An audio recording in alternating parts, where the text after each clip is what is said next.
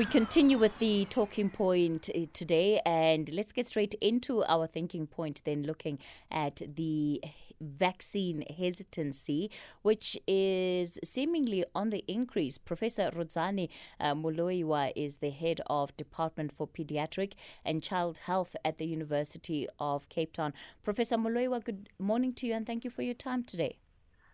Good morning, Sis Kathy, and thank you for the invitation. Look, when we look at just where the conversation around vaccines is in the country, it seems to me that more and more it is becoming a polarizing issue. It is becoming an issue that very clearly divides the country along the lines of those who are vaccinated and those who are not vaccinated for whatever reasons they may be choosing. Is there a way of bridging this gap from your perspective? I think, Sis Katie, the first thing to really understand is to understand what we mean by vaccine hesitancy. What one would call a vaccine hesitancy is not a cut and dry, black and white, issue like that is so clear. It's actually a spectrum. So when you look at people in general, the spectrum, if you like, from the left will move the whole way to people who would like, I want the vaccine yesterday, to people who are completely anti-vaccines on the other opposite side of the spectrum. Of people, probably those who will and people who are a bit hesitant, we sometimes like calling it lack of vaccine confidence. And so it's usually expected when a new vaccine comes up that initially you're going to get a quick uptake by those who are very vaccine confident, may have better knowledge, better understanding of how vaccines work, and are probably well informed in terms of safety. But as time goes, what you're left with are people that may have questions and maybe people who are completely against vaccines, which is on the extreme spectrum, but probably a very small number of people are of that. I think in South Africa, that would be less than 20% of the population. So what we are experiencing is being seen all over the world, the same pattern that when the vaccines were initially introduced, a lot of people rushed to get them because they were very vaccine confident, but that would then leave those who are less vaccine confident, which we may call hesitant in a way. So the pattern of what we are seeing is not really unique. It's what we see even with other vaccines, but it's probably more pronounced because of the urgency required of getting as many as possible vaccinated against COVID-19. So, you talk about the spectrum of hesitancy, right? And one of the things that, again, we also see is that oftentimes those who are confident about the vaccine look at those who are not confident about this vaccine, who are hesitant, as being ill-informed, as being bad advised, and I think that only closes down the conversation even more. So instead of having a constructive conversation, it then just leads to everybody at the end of the day holding even more firm to the position that they had when they were entering the conversation.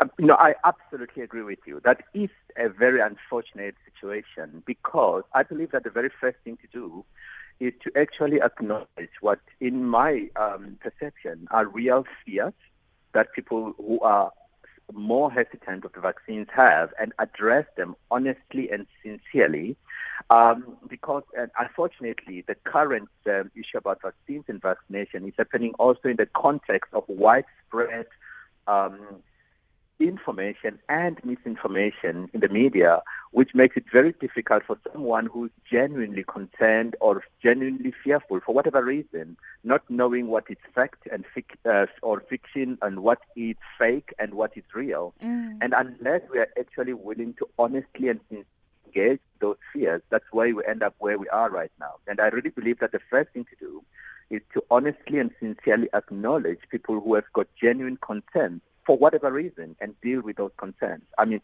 I personally have had to join companies and organizations answering questions at that granular and grass level of their organizations, people asking specific questions and wanting specific answers. And I think that's the area and the level at which we must engage.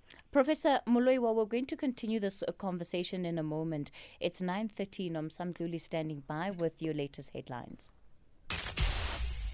The Talking Point with Kathy Motlatlana. Weekdays, 9 a.m. till midday. We continue the Thinking Point today with Professor Rudzani Muloiwa, who is the Head of Department for Paediatric and Child Health at the University of Cape Town. We're talking about the hesitancy around the vaccines that continues. And is there any way really that we can have a more constructive conversation and address the concerns that people are raising where the vaccine is concerned? And Professor Muloiwa, because there are such deep levels of distrust, right? And people really want to be able to have answers, and not just about the vaccine itself, but the broader global conversation. Who is actually ultimately making the most money out of these processes? And it brings us into a whole other conversation about just not just the equity question over who has access to the vaccines or who doesn't, but the ways in which, some of the developed countries are making it somewhat impossible when we look at things like the TRIPS waiver and the amount of support that it has received for the developing world to actually be able to access these patents, the knowledge, the technologies. But all of that ends up becoming conflated into one conversation and ultimately becomes a determining factor. So is there a way of clearing what are essentially muddy waters? It's a very, very good question, Kathy. The issue is find ourselves right now and how we ended here. I think a number of things could have been done differently. Helped us a lot in terms of the muddied, as you say, by having had an open way of discussing these issues, access and equity. And in particular, I think people don't realize this, the vaccines have got the greatest positive impact on poor countries and even on. And the reason for that being that rich countries, if something goes wrong, have got resources for responding to the crisis, like ICUs or producing ventilators. But poor countries have got very little responding to that. So that has been a major issue. And of course, you're raising important issues about whether people are suspicious about who's making money from this. And so forth. And the question is whether we can't communicate better. I mean, right now, this conversation we are having is a way of trying to open up the debate, the discussion, so that we can honestly and sincerely engage concerns. And a lot of them, unfortunately, have been impacted upon by misinformation and conspiracy theories that are not well-founded. But it really does not make any difference at a practical level,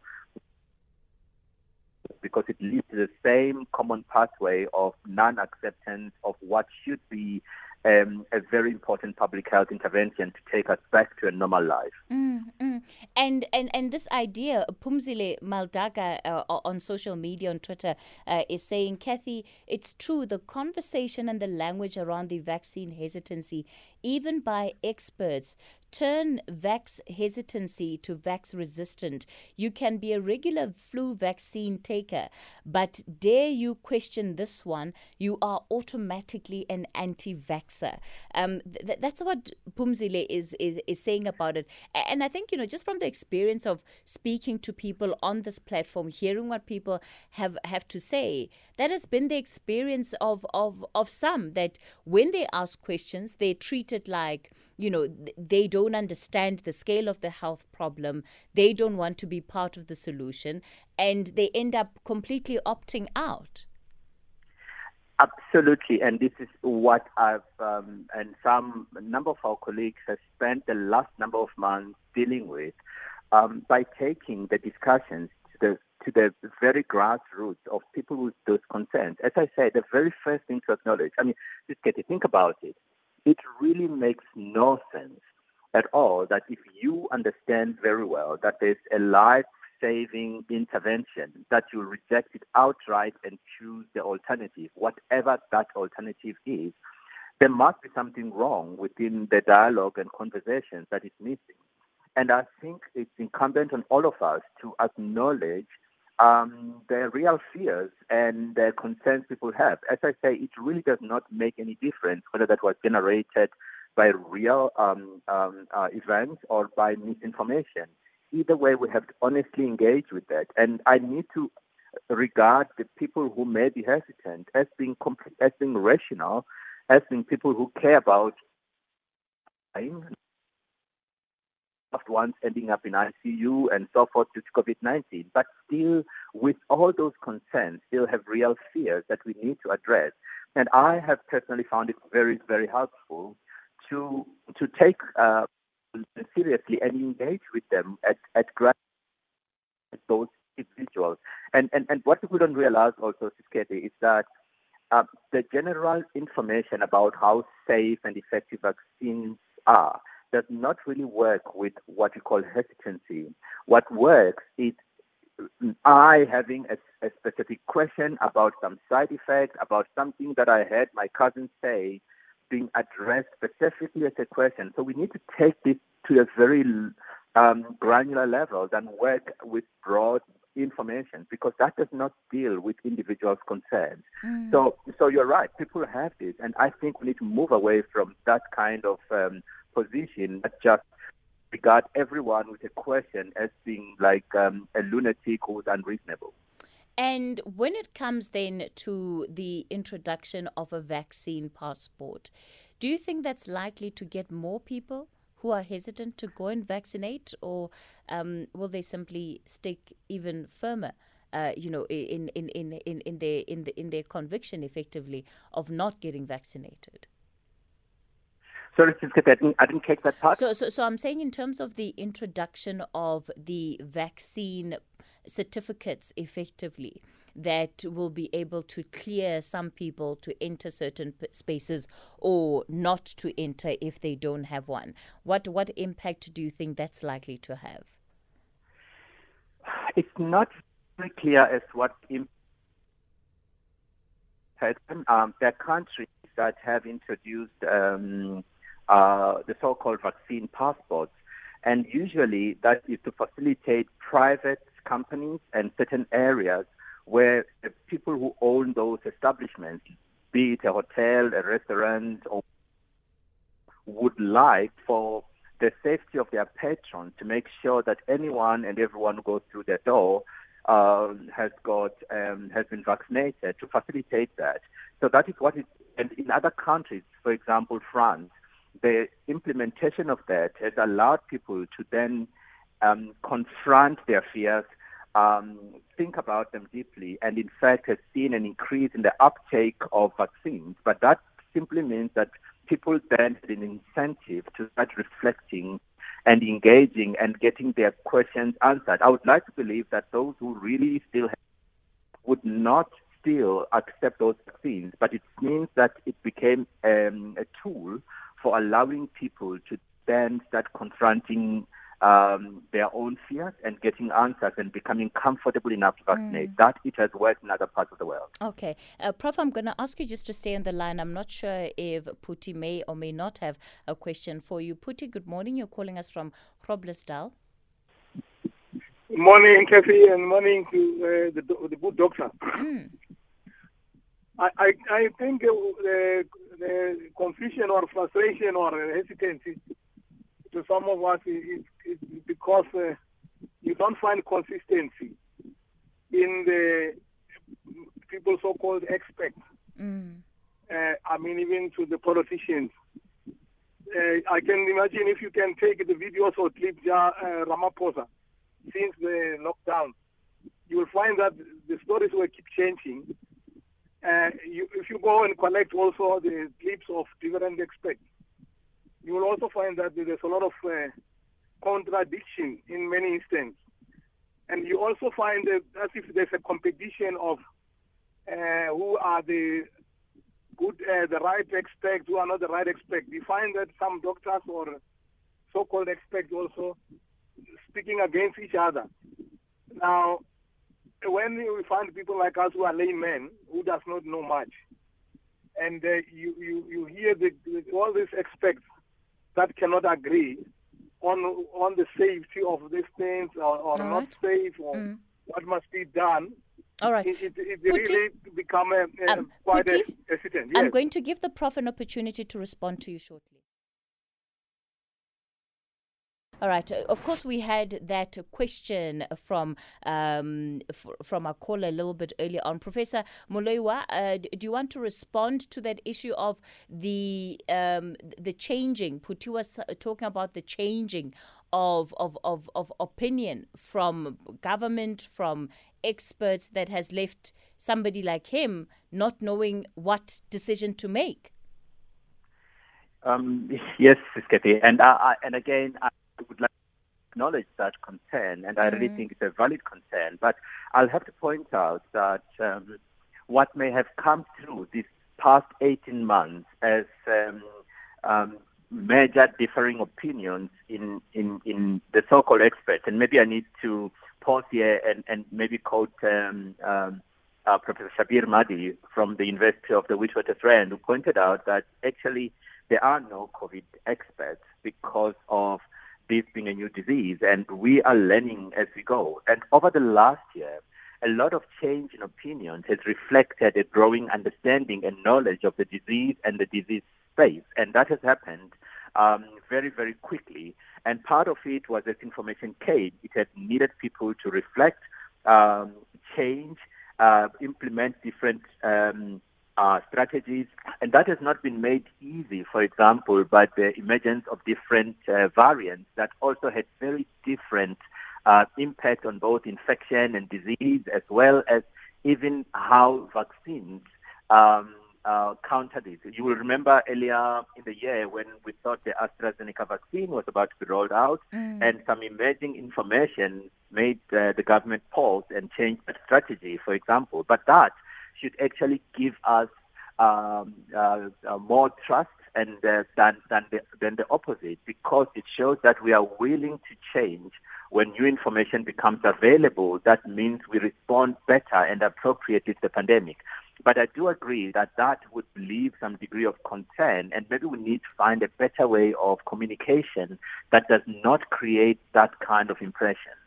All right. We're going to leave it there. Professor Rudzani Muloiwa, who is with the University of Cape Town. He's the head of Department for Paediatric and Child Health there, just talking then on the issue of the vaccine hesitancy and some of the issues that are leading to hesitancy, and how we can be actively trying to ensure that people who have questions have those questions answered. I don't think it's good enough to simply shut people down without taking time out to actively, hear what their concerns are and address them. And the reality is that when we look at where the rest of the world is, they seem to have made a lot more progress in having a sense of normality in their societies again, and a lot of that is built on the fact that people are getting vaccinated.